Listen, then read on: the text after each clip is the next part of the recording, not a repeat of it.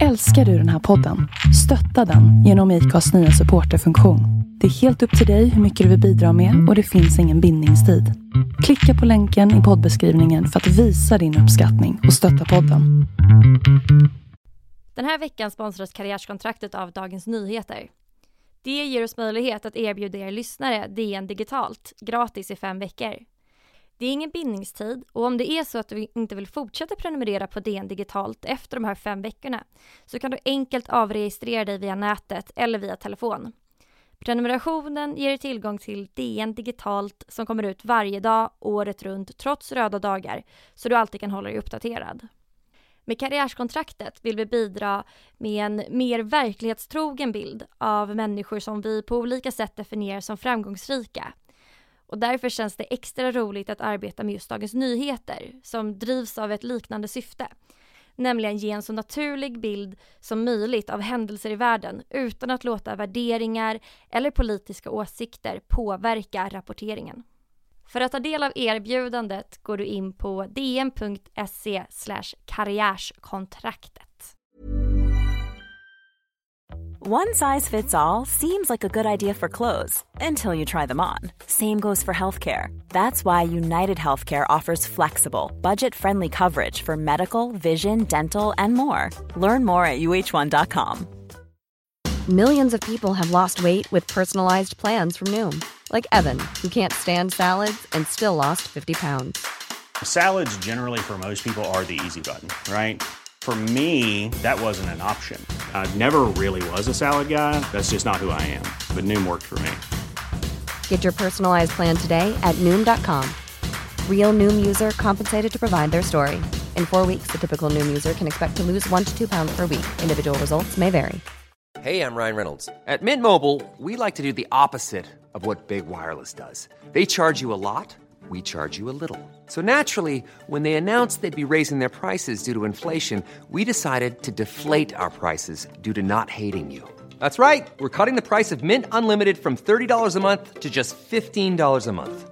Give it a try at mintmobile.com/switch. $45 up front for 3 months plus taxes and fees. Promo rate for new customers for limited time. Unlimited more than 40 gigabytes per month. Slows full terms at mintmobile.com. Det har faktiskt ända bak till 2005. Jag var projektledare på ett studentprojekt på KTH som heter Armada. Och ett halvår in i det här så hade jag i princip jobbat varje vardag och varje helg löpande. Ett väldigt intensivt projekt på 1 år. Och när arbetsdagen på fredagen var på väg att ta slut så kunde inte jag resa mig från stolen. Kroppen ville helt enkelt inte. Och där fick väl jag en liten ögonöppnare i vad som behövs för att klara av att jobba på ett sunt och balanserat sätt. Så därifrån och framåt, det halvåret som var kvar, så jobbade jag inte på helger och den incidenten upprepas inte.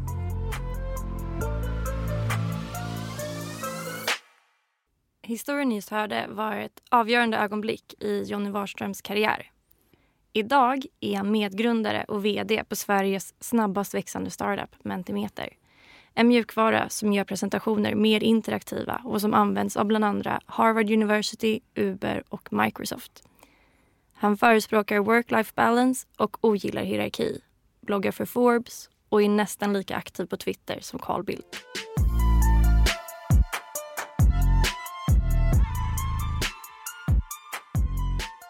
Hej Johnny och välkommen till Karriärskontraktet. Ja, tack så jättemycket.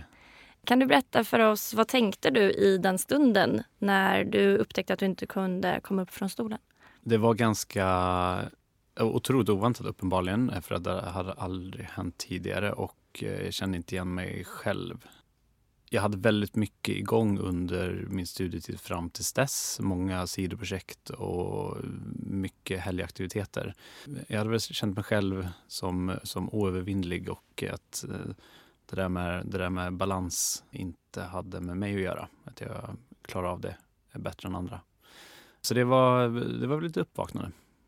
Och bara så att man liksom, ja, men jag också förstår av de som lyssnar, vad innebär egentligen att inte komma upp ur stolen? Kände du som paralyserad eller vad? Ja, det kändes som att kroppen inte reagerar på det som jag ville göra.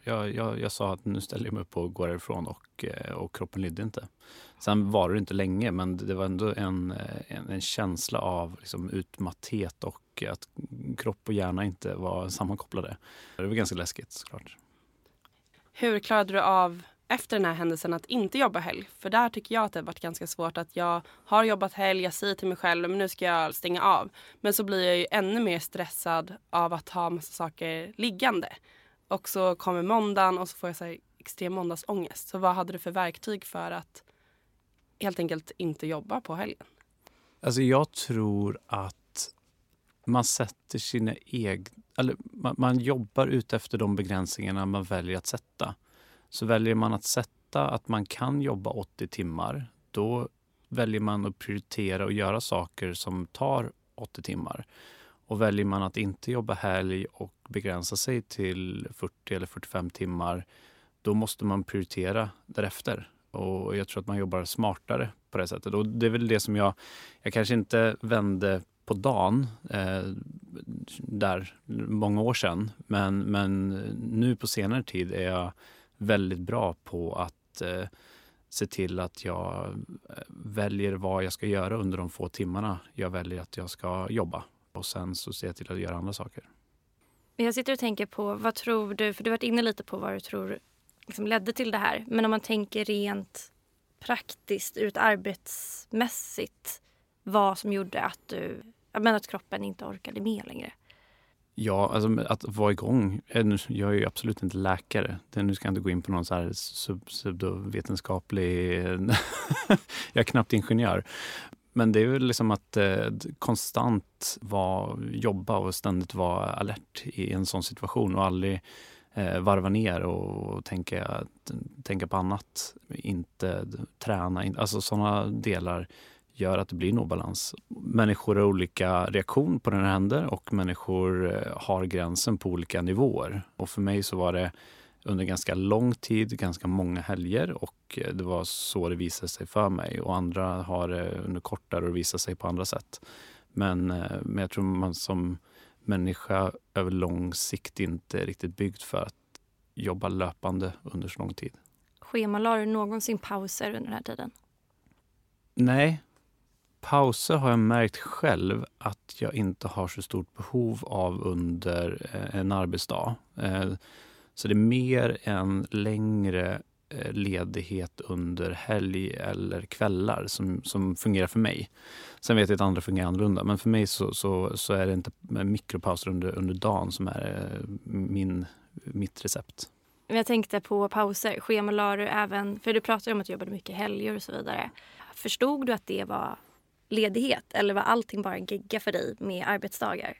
Ja, det var bara en gegga. Jag kom ju till jobbet på 9:00 på lördag och bara fortsatte med samma uppgifter även fast ingen annan var där. Och sen på söndagen och sen var jag väl förberedd inför måndagen tyckte jag. Och sen bara så här fortsatte det så det var ju liksom en 180 dagars lång arbetsvecka i princip. Och nu kommer vi lite in på det här med work-life balance och det var en stor del varför vi ville ha med dig i podden just för din resa mot det här. Men vad är work-life balance för dig idag? Ja, men för mig är det en i vardagen sund balans mellan det som jag älskar att göra och det är att ha fritid och det är att jobba. Sen finns det perioder där man har mindre att göra på jobbet och perioder där man har mer att göra på fritiden eller mer att göra på jobbet och mindre på fritiden. Men det är liksom på lång sikt ha en balans i livet. Men kan du inte beskriva en vanlig arbetsdag? Kör en typ min helg i SvD fast tisdag edition. Exakt. Precis. Jag värmer upp min Sovea.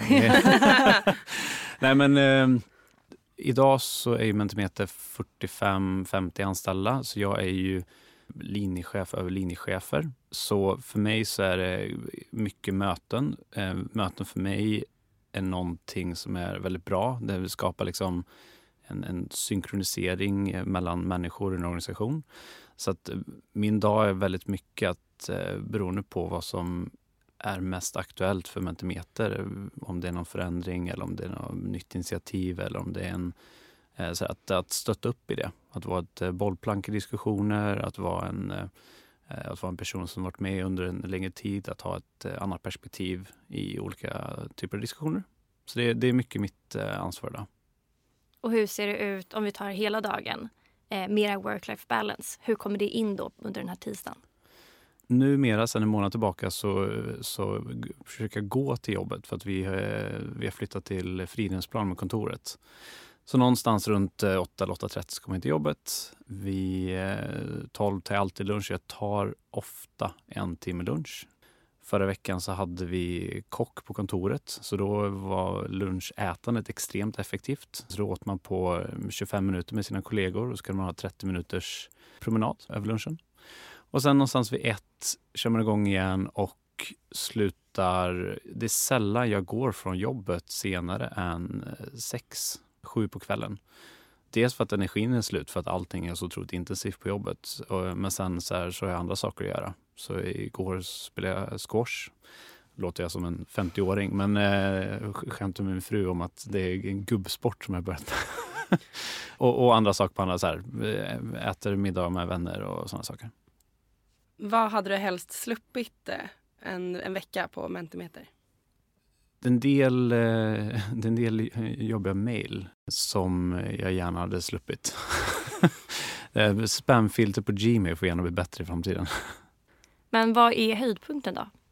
Alltså det går ju väldigt, väldigt bra som ni introade för Mentimeter. Och det är väldigt hög energi på kontoret. Det är en väldigt härlig arbetsplats att jobba på, tycker jag. Och inte bara för att jag var med och grundade och är vd, utan jag gillar att vara på jobbet och alla roliga saker som vi kan göra tack vare att det går så bra för bolaget. Så det är högt och lågt. Det är allt ifrån att vi kan göra roliga konferensresor och bo i Palermo en månad till att man får med och liksom kolla på ett coolt produktdemo som man har kunnat investera flera månaders arbete i för att vi har råd med de sakerna. Så att, ja, högt och lågt. Mm.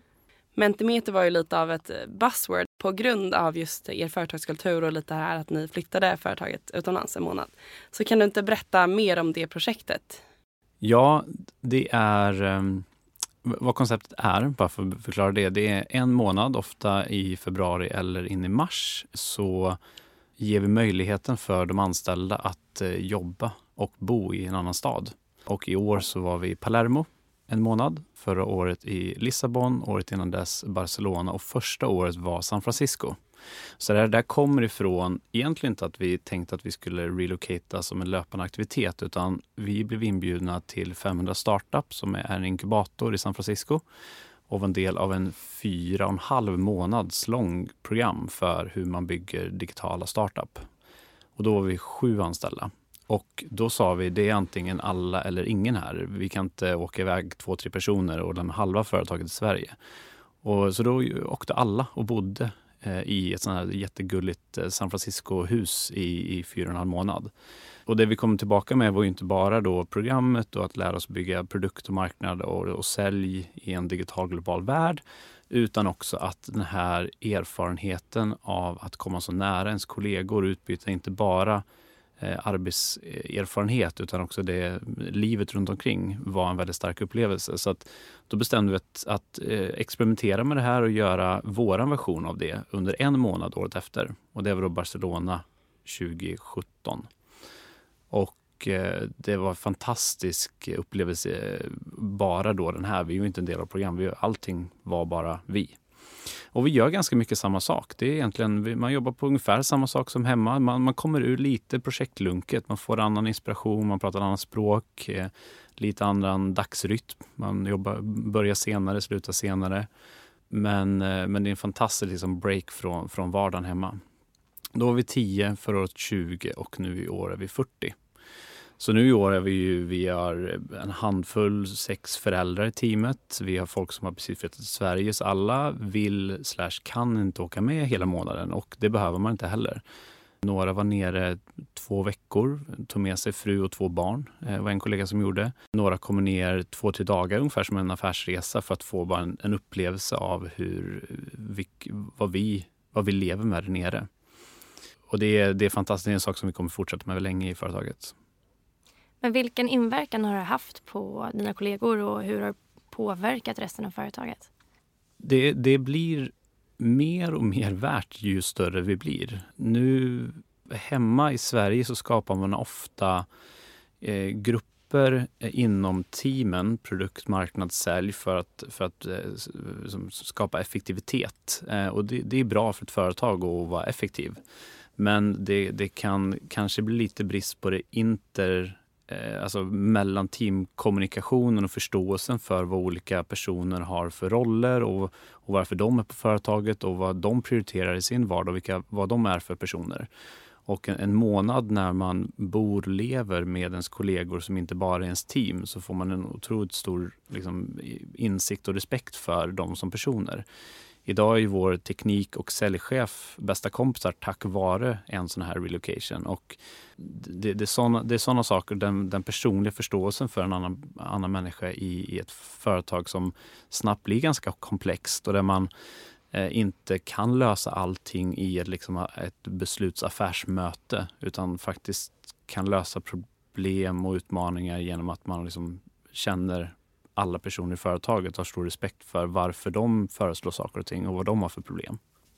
Med hela den här flytten och som du säger att man ska lära känna varandra på ett privat plan, så känns ju verkligen som att work-life balance genomsyrar er företagskultur.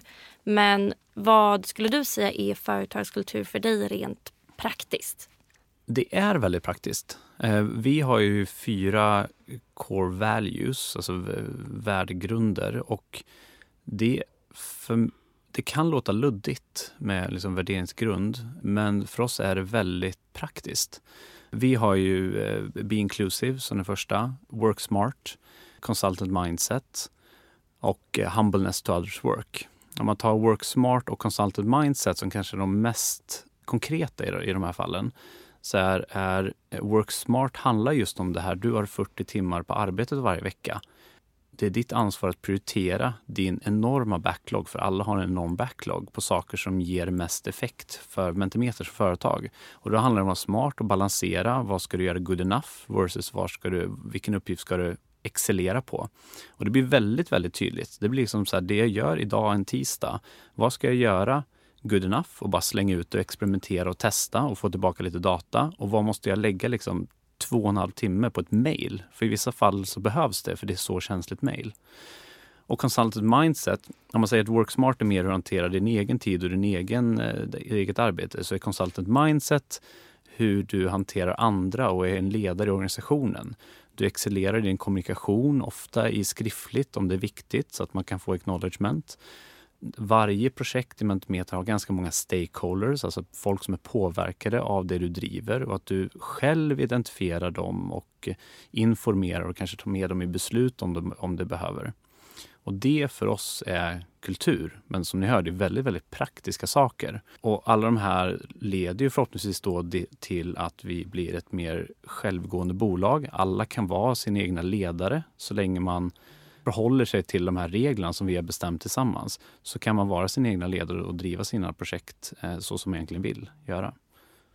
Men jag måste säga, gud vad härligt att det är så konkret. Många gånger när företag presenterar sina värdegrunder så är det glädje, inkludering och man bara, vad betyder det här ens? Be all that you can be. Ja, och det är verkligen, det känns som att någon tar lite buzzwords och känner att nu har jag gjort mitt arbete, gör lite fin grafik och sen så är man klar liksom. Ja, men verkligen, man måste jobba med det, och ska det bli något på riktigt så måste man, det får inte bara vara de här glassiga orden på väggen, utan vi rekryterar ju med det. Det är utvärderingsgrund för att du blir anställd på Mentimeter. Under din provanställning så ser vi till att du förstår vad det är för någonting och att du växer in i det här och att du blir bedömd på det. 2 gånger per år så gör vi också vad vi kallar 360 reviews, vilket är att du refererar till din egen utveckling och hur du presterar i de här dimensionerna, och till hjälp av kollegor för att hjälpa dig bli bättre inom de här kategorierna. Så det är verkligen någonting som finns väldigt löpande i organisationen. Är det någonting som vi scorar som team lägre på, så ser vi också till att ta oss dagar och konferenstillfällen att prata om specifika saker som vi som team behöver bli bättre på. Så det är väldigt närvarande i företaget. Jag tycker det var så härligt att du sa att för att Mentimeter har gått så bra att ni kan göra det här som de här resorna. Men det låter ju verkligen som ni prioriterar det också. För det finns ju många startups som går väldigt bra som inte tänker på företagskulturen utan lite skyller på att man är en startup. Så det får komma sen, nu får vi bara gasa. Men har du känt någon nyfikenhet från andra företag om att göra samma resa som er och kunna flytta kontoret utomlands en månad? Ja, men det är folk som hör av sig och frågar hur man gör. Och alltså just den här inklusionsbiten är folk lite nyfikna på. Så här, hur kan alla hänga med? Är det bara 23-åringar som jobbar i företaget? Och även liksom så här, hur kan man göra det? Vad kostar det? Lite sådana frågor. Så absolut. Och sen, jag vet ju företag som har liksom så här en vecka workaways, kallar det vissa och sådär. Så att folk är väldigt, väldigt nyfikna. Och framförallt för att kanske vi har varit öppna med vad vi gör. Och vi delar gärna med oss av erfarenheten. Vad tror du kommer behövas för att locka liksom den nya generationen nu som kanske byter jobb lite oftare? Kommer en sån här kultur göra att man behåller personer inom företaget eller vad tror du kommer krävas i framtiden? Ja, det är väl en del av det. Jag hoppas ju verkligen att folk kan liksom känna att de har hittat en kultur som de kan frodas i och känna sig trygga i samtidigt som de ser en karriär inom bolaget och därför gör det att de stannar kvar länge på Mentimeter. Så absolut, det hoppas jag.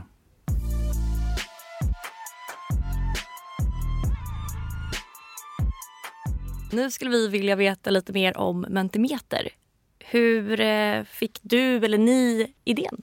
Mentimeter har ju 4 grundare från början och jag jobbade på ett stort bolag på Telenor och mina 3 medgrundare var konsulter. Och ett år innan Mentimeter-idén kom till så hade vi en liten dipp i vår motivation i karriären och en av oss initierade någonting som vi kallade entreprenörskapsöl. Så en gång i månaden så träffades vi på hotellbarer, tog med oss den månadens bästa idé som man hade kommit på och pitchade till de andra. Och normalt, 99 gånger av 100 så blir idén jättenedskjuten och ifrågasatt och så bara satt man och drack öl en kväll och sen gick man hem. Och det där gav jättemycket energi för tillfället. Målet var egentligen inte att bygga ett företag utan det var så här, det var en rolig händelse i vardagen där man fick lite spänst i hjärnmusklerna. Men efter ett år så kände vi väl lite frustration i att det konstant var bara saker som kom upp och så sköts ner och det var för komplex och så vidare. Och så vidare. Och då någonstans så kom Mentimeter-idén, kläcktes den i den här gruppen. Och det intressanta med den det var att vi alla kunde relatera till den. Så här, tråkiga, oengagerade möten och presentationer, det hade vi upplevt i liksom hela vår karriär. Vi har jobbat 5-6 år allihopa. Och idén kändes ganska görbar för oss. Vi var en blandning av ledare och presentatörer samtidigt som vi var ingenjörer från skolan och kunde koda, vilket behövdes för den här idén. Så då satte vi igång och bara så här, men det här kan vi utveckla för skojs skull och bara se för en gång skulle faktiskt realisera en av de idéerna vi hade. Och det blev Mentimeter. Så 2-3 månader senare så hade vi en alfa som vi puttade ut, smög ut till liksom flickvänner och de närmaste sörjande. Kan du bara snabbt säga vad är en alfa för någonting? Det är en otroligt tidig version av produkten som ingen känner till förutom de som är närmast, de som har skapat den. Så vad var första steget från ölen? Alltså hur sa ni upp er eller hur gjorde ni för att ta vidare idén? Långt ifrån. Vi sa absolut inte upp oss. Vi bildade inte ens, vi hade inte ens ett namn på produkten. Vi bildade inte ett aktiebolag. Det fanns ingenting. Vi byggde alfan. Vi byggde produkten som vi ville ha den. Och efter då 2 månader när vi faktiskt var på väg att få till någonting och faktiskt skulle liksom lägga den på en domän, på en hemsida så någon skulle kunna använda den. Så var det så här, vad ska den heta då? Så här, för det var inte det viktiga. Det viktiga var ju produkten som vi trodde skulle lösa ett problem. Och då blev det Mentimeter. Och sen så var det här ett helg- och kvällshack för oss i 1,5 års tid. Så det tog jättelång tid från att vi lanserade den här produkten. Och den började växa lite organiskt och några människor som inte var våra vänner fick nys om det och vi fick lite feedback från andra användare. Niklas som idag är produktchef och en av medgrundarna, han var på ett uppdrag på Ericsson och drog fram den här ur liksom bakfickan och bara kolla vad jag har gjort ungefär. Var på Ericsson bara, fan vad coolt, det där vill vi köpa in, vad kostar det? Och vi hade ju, det var bara ett roligt hack. Så vi slutade med att vår första kund var Ericsson och vårt första kontrakt var värt 120-150 000, vilket på den tiden var helt enormt mycket pengar. Men då började det ett aktiebolag och helt plötsligt fanns det någonting bakom. Från det så fortsatte bollen rulla lite och någonstans i vintern till 2014 så var det så här, men det här är ett företag som vi kanske faktiskt ska jobba på. Det här är liksom ingenting som vi bara kan hantera med vänsterhanden längre. Och det var då vi sökte lite ängelinvestering och började jobba heltid med företaget sommar 2014. När ni drog igång det här, då får man ofta väldigt mycket råd.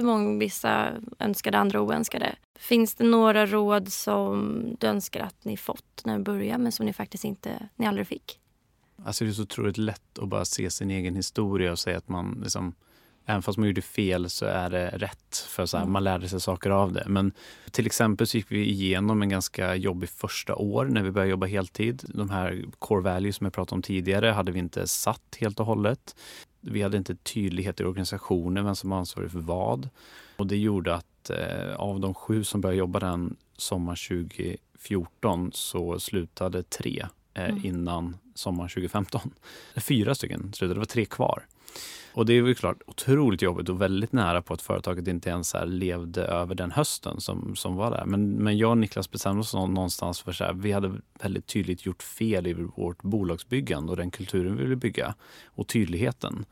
Och med en satsning till med liksom att korrigera de sakerna så skulle vi nu kunna få rätt på det där.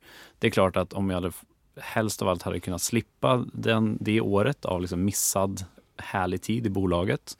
Men jag tror att idag så är jag och Niklas väldigt så här, glada att vi har gått igenom det. För vi vet vad som händer om vi inte har tydlighet och en bra kultur i bolaget. Selling a little or a lot? Shopify helps you do your thing however you cha-ching. Shopify is the global commerce platform that helps you sell at every stage of your business. From the launch your online shop stage to the first real-life store stage. All the way to the did we just hit a million orders stage. Shopify is there to help you grow. Shopify helps you turn browsers into buyers with the internet's best converting checkout. 36% better on average compared to other leading commerce platforms. Because businesses that grow, grow with Shopify. Get a $1 per month trial period at shopify.com/work. Shopify.com/work. Hey, I'm Ryan Reynolds. At Mint Mobile, we like to do the opposite of what Big Wireless does. They charge you a lot, we charge you a little. So naturally, when they announced they'd be raising their prices due to inflation, we decided to deflate our prices due to not hating you. That's right. We're cutting the price of Mint Unlimited from $30 a month to just $15 a month. Give it a try at mintmobile.com/switch. $45 up front for 3 months plus taxes and fees. Promo rate for new customers for limited time. Unlimited more than 40 gigabytes per month. Slows full terms at mintmobile.com. I'm Sandra, and I'm just the professional your small business was looking for. But you didn't hire me because you didn't use LinkedIn Jobs. LinkedIn has professionals you can't find anywhere else, including those who aren't actively looking for a new job, but might be open to the perfect role, like me. In a given month, over 70% of LinkedIn users don't visit other leading job sites. So if you're not looking on LinkedIn, you'll miss out on great candidates like Sandra. Start hiring professionals like a professional. Post your free job on linkedin.com/people today. Millions of people have lost weight with personalized plans from Noom. Like Evan, who can't stand salads and still lost 50 pounds. Salads generally for most people are the easy button, right? For me, that wasn't an option. I never really was a salad guy. That's just not who I am. But Noom worked for me. Get your personalized plan today at Noom.com. Real Noom user compensated to provide their story. In 4 weeks, the typical Noom user can expect to lose 1 to 2 pounds per week. Individual results may vary. Since 2013, Bombas has donated over 100 million socks, underwear, and T-shirts to those facing homelessness. If we counted those on air, this ad would last over 1,157 days. But if we counted the time it takes to make a donation possible, it would take just a few clicks. Because every time you make a purchase, Bombas donates an item to someone who needs it. Go to bombas.com/ACAST and use code ACAST for 20% off your first purchase. That's bombas.com/ACAST, code ACAST. Du nämner i podden under 15 och även i tidningen Breakit att ni pitchade till 70 investerare innan ni fick ett ja. Så då undrar vi, hade ni bara ingen som var bra på att pitcha eller hur gick det här till? Jag var nog jättedålig på att pitcha. Jag är inte jättebra fortfarande, men nu har jag gjort det kanske inte 70 utan kanske 700 gånger. Så att nu är jag nog bättre. Men ingen av oss har ju byggt bolag tidigare. Jag hade något sidobolag på KTH och sen har liksom så här dragit till lite projekt tidigare. Men jag har aldrig raisat pengar för en Mentimeter och ingen av de andra heller. Jag var ju mest intresserad av det. Jag gillade den branschen lite och jag hade kollat på andra företag som hade gjort det. Och så här, jag var lite nyfiken på det. Så mina medgrundare var så här, men gillar du det här och är nyfiken på det, bara do it. Det var ju min examen i pitchande var ju att jag misslyckades så många gånger. Och till slut då fick 4 av de här stackars 70 investerarna som fick höra min värdelösa pitch. Men så här i efterhand, vad var det du trodde ni gjorde för fel när ni pitchade? Oj. Nu bygger jag ju upp pitcherna på ett helt annat sätt. Det finns ju en rätt struktur för hur man bygger pitcher och det finns jättemycket information online att hitta på det. Det är så här 10 slides och du börjar med problemet och lösningen och alltså det finns flöden, det är bara att googla på det. Och det gjorde fel för att jag byggde inte upp det på det sättet. En annan sak som är och alltid varit Mentimeters utmaning, det är att vi är en produkt som är svår att kategorisera. Vår produktkategori finns inte riktigt. Och så när man pitchar till investerare så vill de gärna se en stor befintlig marknad som man kan vinna i och tjäna väldigt mycket pengar i. Och för oss så var det finns en stor situation, möten och presentationer som har ett stort problem och vi löser det med en enkel röstningsapp. Och investerarna var and then. Och vi bara, nej, inget and then. Det är bara, ni bara plockar upp telefonen och helt plötsligt är ni engagerade i mötet. De bara, and then. Och det var för lätt för att det skulle vara lösningen på det problemet. Men idag med 37 miljoner användare runt om i världen och kunder i 120 länder så obviously så är det behövs inte and then, utan det är det som löser problemet. Och det där har alltid varit vår utmaning. Nu har vi siffrorna visat att det faktiskt stämmer, men det har alltid varit vår utmaning när vi har pitchat vår produkt. Och då är man en entreprenör i ett segment där man är där, då kommer det nog vara svårt för att folk inte riktigt förstår att det där är problemet, eller det är lösning på problemet. Jag tycker det var ganska skönt att höra i de här tidiga intervjuerna som vi hittade när vi gjorde vår research att du erkänner att jag kanske inte var så jävla bra på att pitcha ändå. Ja. Det är inte första gången man hör att någon säger att jag pitchade 100 gånger eller jag mejlade 5 personer varje morgon och så vidare. Upplever du att det ibland finns en överdriven bild av utmaningarna som entreprenörer står inför? Nej, alltså jag tror alltså det är ju väldigt hårt jobb och ofta så får du få saker rätt första gången du gör det. Det är få som har den lyxen. Alltså, även om du börjar med de bästa förutsättningarna i världen, typ du föds i en rik familj som är entreprenörer och du bor i Stockholms innerstad, typ. Även de personerna kommer ha det jobbigt som entreprenörer. Så att jag tror det alltid behövs folk med pannben och på engelska grit, alltså förmågan att köra på även fast det är jobbigt. Så man ska inte romantisera det, vilket jag hör att många gör. Det är himla mycket så här, det ska vara så mycket kämpa och man jobbar så jävla mycket och man liksom bara, men man ska heller inte sopa under mattan med att det är väldigt hårt jobb. Ja, men jag tänker ibland att det kan bli hämmande också. När det är det här att du måste pitcha till. Men vi har ju ett exempel där det är att man mejlar 5 personer varje morgon. Och vi sa det, om vi skulle mejla 5 personer varje morgon, vi skulle inte ha tid att svara alla. För att folk svarar ju faktiskt. Ja, men då är det ju väldigt lyckosamt för det om folk svarar. Jag tror att om man mejlar 5 personer och ingen svarar, då är det mer så här, då måste du hantera det psykologiska jobbiga situationen att ingen svarar. Det är också därför, och det här är så här hur man kan fungera som team väldigt bra. Till exempel nu min medgrundare Niklas är ju en person som är väldigt så här high sensitive person. Så hans styrka är att typ känna in rum och förstå hur team, alltså hög eller låg energi de är på, exakt vad de behöver för tillfället, vilken stöttning. Jag har ju noll av det. Jag är ganska så här, vi brukar skämta om att mina känslospröt är helt sönder. Jag känner liksom inte in rum överhuvudtaget. Min styrka är ju däremot att jag kan pitcha för 70 investerare, 66 säger nej. Nej. Och jag fortsätter fortfarande. För att jag bryr mig inte riktigt om att de säger nej. Så där kan ju liksom, beroende på vad du har för styrka och svaghet så är det ju, så kompletterar man ju på riktigt varandra. Och sen tar man bara olika arbetsuppgifter som kräver olika styrkor. Men för att bara snabbt gå tillbaka till pitchar och finansiering, så är det ju något som kommer upp gång på gång i sociala medier efter en rapport som DI Digital släppte. Så är det ju just nu knappt 1%, närmare bestämt 0,7% av allt kapital som finns i omlopp idag som läggs på företag med enbart kvinnliga ägare. Alltså vad blir det? 99,3% läggs på företag som har en eller flera manliga grundare. Vad tror du att det kan bero på? Ja, det är svårt att inte landa i slutsatsen att de med mest pengar är väldigt lata i sökandet av rätt typ av talang och rätt typ av bolag. Att ständigt höra undanflykten att de som pitchar till oss liksom, har en obalans i sig håller inte riktigt. För att jag tycker inte man gör sitt jobb då och faktiskt letar efter de bästa. Men någonstans så måste man nästan landa i att det är så det är. De med mycket pengar gör inte riktigt det de ska. Men ofta brukar det också vara, och det är samma sak med rekrytering, att är man kanske vit man i 45-årsåldern så känner man andra vita män i 45-årsåldern. Ja, men så är det verkligen. Alltså, vi var ju 4 vänner från KTH, men vi var 4 vita män i 28-årsåldern.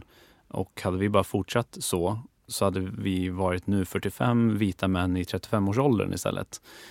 Men vi insåg och tyckte och trodde väldigt starkt på det diversa teamet. Och det tog ju jättemycket tid i början för att faktiskt nå ut till andra grupper än de vi kände och liksom var exakt likadana som. Så att, ja, det tar ju jättemycket tid och energi och faktiskt att du tror på att det är viktigt för att du ska liksom få igenom en förändring. Och vi hade också kunnat säga bara så här, ja men det var inga kvinnor som sökte, men då har vi inte riktigt gjort vårt jobb, ska jag säga.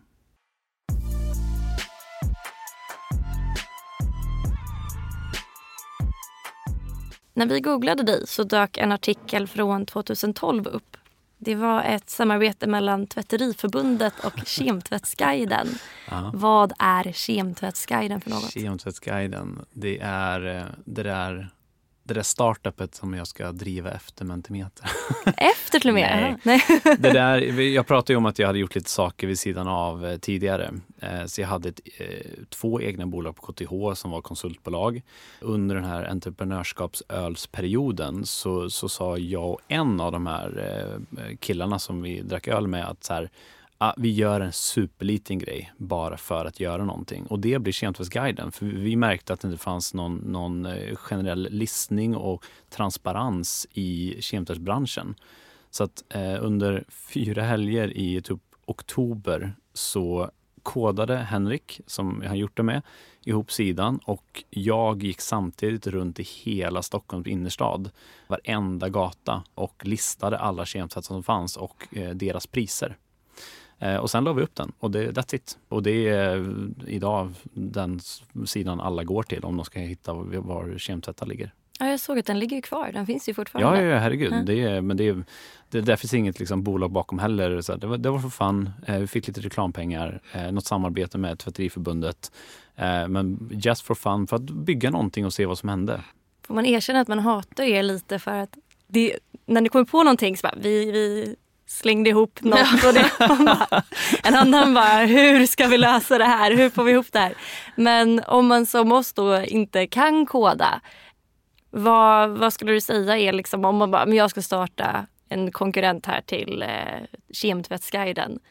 Vad gör man om man inte kan koda då? Alltså det är ju 2 vägar. Antingen så lär du koda eller joinar du någon som kan koda.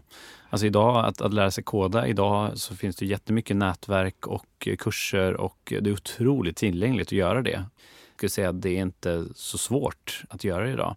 Eller så hittar du någon som faktiskt kan och då kan du som jag var ju liksom the legs i liksom jag och Henriks kemfestprojekt.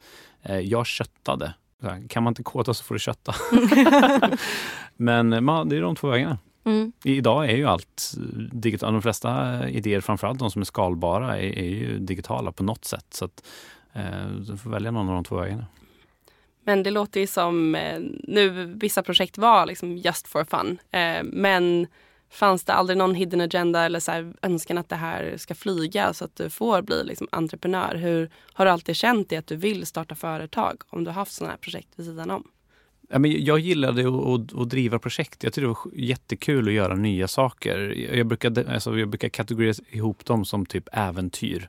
För att vissa saker var typ, jag gjorde mitt exjobb i Bolivia. Jag har volonterat i Tanzania. Jag startade en egen en så här enskild firma på KTH och hjälpte några professorer att göra liksom marknadsanalyser och fakturerade första gången. Jag startade Kemtestguiden och sen Mentimeter. Alla de där är liksom i samma kategori för mig. Det är bara så här nya saker som jag inte gjort tidigare och sen tar de bara olika form beroende på vad det är. Så att jag hade nog ingen dröm av att jag skulle bygga så här ett globalt bolag som omsätter massa pengar, utan bara så här, men det här är någonting jag inte gjort och en roll jag inte haft. Det är kul. Så hur har då bolagsresan med Mentimeter förändrat dig som person? Som person inte så mycket, hoppas jag. Jag hoppas att jag kan vara mycket mig själv, typ den som jag alltid varit. Jag försöker vara ganska personlig och jag blev väl mer och mer lugn också i liksom att jag i början när jag fick liksom titeln vd så sätter man ganska mycket, liksom, man tar på sig kostymen och liksom bara så här knäpper skjortan. Och jag tror att jag har liksom kommit förbi den liksom så här, men det här är den rollen ska vara. Jag kan vara lika personlig precis som jag var när jag inte var vd, för att det är som en del i vem jag är och dela med mig och sådär. Samtidigt som jag har ett ansvar som är i vd-titeln och att driva bolaget, så att jag har ett annat ansvar än vad jag hade förr. Men som person så hoppas jag ändå att jag är precis samma. Har du någonsin då ångrat att du har gjort den här resan? Alltså det var ju, alltså jag refererar igen till den där andra sommaren 2015. Där var det ju otroligt jobbigt. Där var det ju, jag hade pitchat till investerare ett år innan. De hade inte trott på idén för att det var ingen som gjorde. Men de 4 som hängde på var så här, men vi tror på er. Och sen ett år senare så hade man nästan slut på pengar och typ mer än halva teamet slutade. Då var det ju jättejobbigt, och då hade just där och då önskar jag att det inte hade gjort det, såklart. Nu i efterhand så växer man ju alltid med sådana erfarenheter när man inte blir helt bränd av dem. Men så där var det väl skeptisk till mitt eget beslut att börja jobba med det. Kan du någonsin tänka dig att sälja Mentimeter en dag då? Nej, alltså så här, man ska aldrig säga aldrig. För att jag tänkte ju inte att jag ens skulle starta Mentimeter från början. Men jag bygger inte Mentimeter för att sälja bolaget. Det är så otroligt kul att bygga och jobba med bolaget, och att vi kan investera i liksom otroligt de här coola resorna vi gör och nya supersmarta kollegor. Och det är det roligaste jag kan tänka mig att göra. Så att det är inte aktuellt. Annars hade det varit en bra tips till Break It. Nej. Exakt. Lite hemligheter. Grundarna avslöjar. Men vi har ju tidigare pratat mycket om sociala medier i den här podden och om man vågar vara aktiv eller inte. Och du är ju ganska aktiv på Twitter. Hur ser du på sociala medier och ditt eget användande av det? Ja, jag ser det på ett annat sätt än vad min medgrundare Niklas ser på det. Ibland kan hans pappa messa mig och säga, ska inte du ta ner den tweeten? min medgrundares pappa är Martin Ingvar som är hjärnforskare på KI. Så han är också på Twitter. Men jag älskar sociala medier och jag älskar, och på tal om att vara sig själv, jag älskar att vara mig själv. Jag älskar att vara transparent med vad jag tycker och tänker. Både insupa information men också ge mina tankar om saker och ting.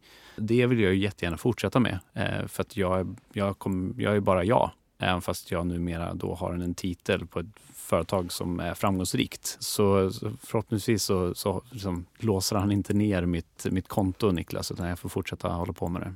Det måste jag säga också väldigt härligt. Just som du säger, du är vd på ett företag som växer väldigt snabbt och syns och hörs mycket i Sveriges startup-värld. Men om man går in på din Instagram så kan det liksom, man kan ju inte ana det. Det var någon film där jag gissar på att du druckit några öl innan kanske, som du åker runt på en voj inomhus och sen trillar. Det är på Vassa Äggen. Det är på Vassa Äggen. Ja, men då utgår jag från att det är några öl innanför västen. Ni valde rätt snygg bild också på er cover. Nej, men jag tror så här, jag liksom låser inte ner, även när jag sökte jobb så låste jag liksom inte ner mina sociala medier och ändra profilbilder och sådana saker. Jag vet inte om Telenor, jag blev vd-trainee på Telenor ett år och sen jobbade jag där med projektledning och affärsutveckling. Jag vet inte om de sökte upp mina sociala medier. Om de gjorde det, uppenbarligen så visste de vad de köpte in för någonting. Det är ju jag som person. Så där är väl en del i det här. Så jag vill vara mig själv fortfarande, även fast jag har ett stort ansvar. Det är ju jättehärligt. Och men det är bra tips till alla. Ni kan gå in på min Instagram och kolla. Men till någonting helt annat. Vi vill ha 3 tips. Det kan vara bloggposter eller böcker. Oj, 3. Okej, men en bok jag ändå läst. Den låter lite så här tech-broy. Men den är fantastiskt bra och det är en bok som heter The Hard Things About Hard Things som är skriven av Ben Horowitz som är en tidigare entreprenör och numera VC. Allting låter som att det är så här Silicon Valley i deluxe, men den är rolig, den är insiktsfull och den är liksom, det är en bok jag läste för 3 år sedan och sen läste jag den för 1 år sedan och sen läste jag den i vintras och jag fick andra perspektiv på när det var ett bolag som vi hade som hade 10 personer och 30 och numera 45. Så den rekommenderar jag. Sen finns det nu, om man ska läsa något nyligen så tycker jag att man ska läsa alla ni kan gå in på min Twitter för jag har retweetat det här, men alla sammanfattningar av Zooms börsintroduktionsdokumentation. Zoom är ett verktyg för konferens och... Lite som Skype. Lite som Skype, exakt. Fast bättre typ. Skype som funkar. Typ. Ja, ja. Är det typ deras pitch? Och de har byggt ett fantastiskt skalbart, lönsamt bolag med vad det verkar en ganska vettig företagskultur. Så de är jag väldigt imponerad av. Så det kan man läsa. Kul. Och sen sista, bästa Twitterkontot om du inte får säga ditt eget.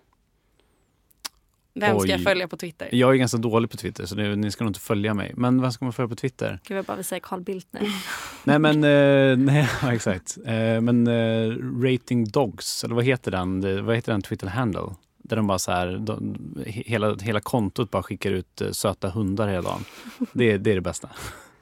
Men sen är det bara att få en hang-up för TikTok som socialt media. Fy fan vad roligt det är. Så det är inte så socialt och jag delar ingen content själv. Men det är fan det genier som har grundat det. Alltså. Men Johnny, med det du vet idag, hade du agerat annorlunda den dagen du satt på KTH och inte kunde gå upp ur stolen? Ja, med vad jag vet idag så hade jag kanske inte kommit till den punkten. Och jag har inte kommit till den punkten faktiskt. Och det är jag ganska stolt över. Jag har inte kommit till den punkten efter. Och det har varit intensiva perioder. Det har varit liksom situationer på jobb där jag inte har kunnat lämna kontoret på natten. För att jag har behövt att liksom arbeta mig igenom det. För att det har varit så mycket att göra. Men jag har balanserat det med att ta de här dagarna och helgerna som jag behöver ha helt off. Delita Gmail-appen 2 dagar bara för att jag behöver liksom helt känna att jag är 100% off. Så det hade jag gjort annorlunda upp till den punkten och har gjort det fram till idag.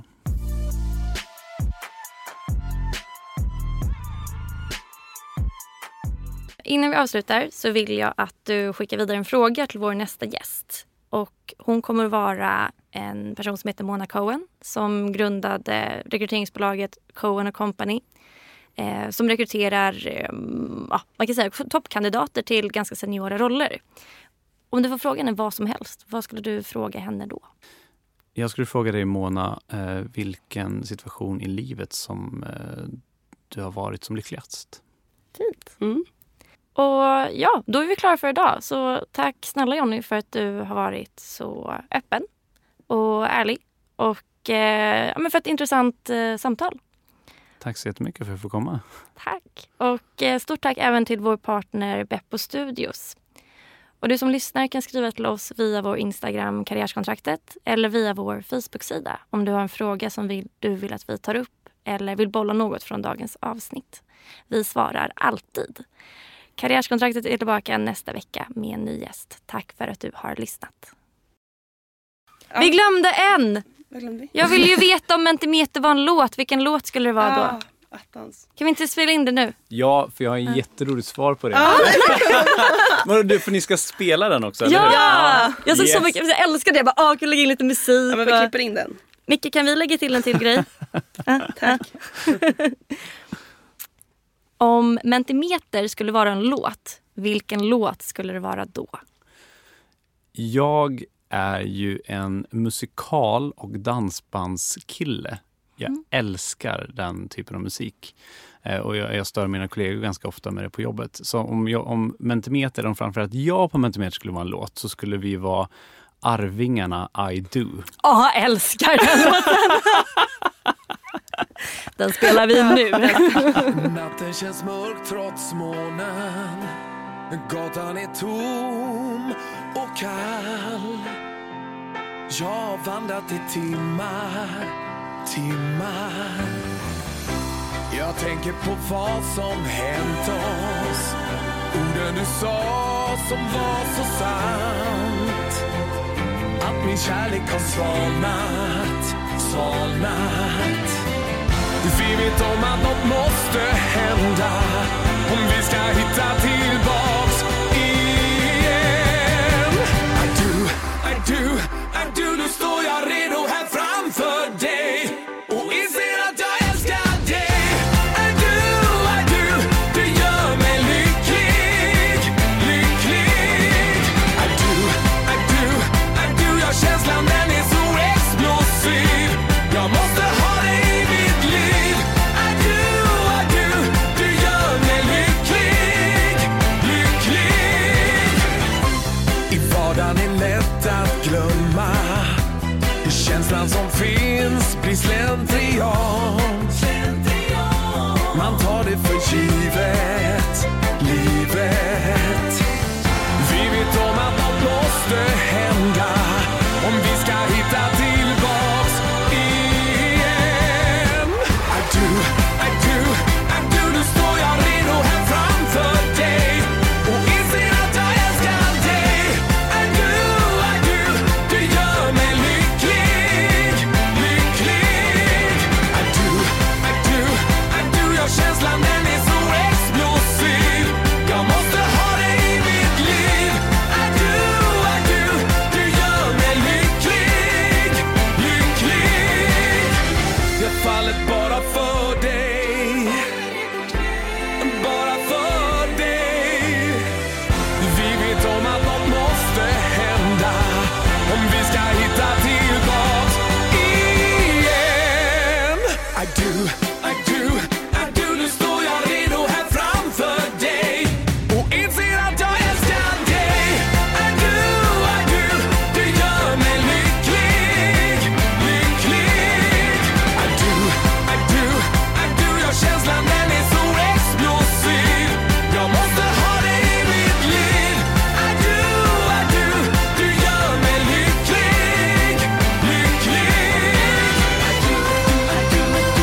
Nu står jag redo här framför dig och inser att jag älskar dig. I do, det gör mig lycklig. I do.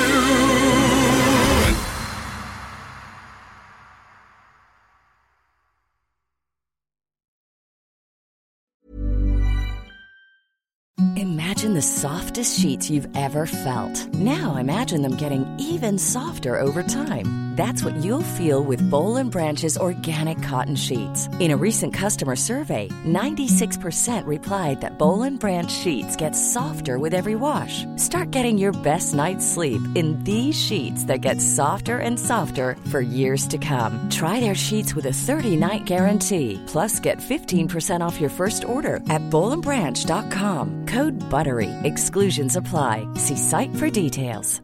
Hi, I'm Daniel, founder of Pretty Litter. Cats and cat owners deserve better than any old-fashioned litter. That's why I teamed up with scientists and veterinarians to create Pretty Litter. Its innovative crystal formula has superior odor control and weighs up to 80% less than clay litter.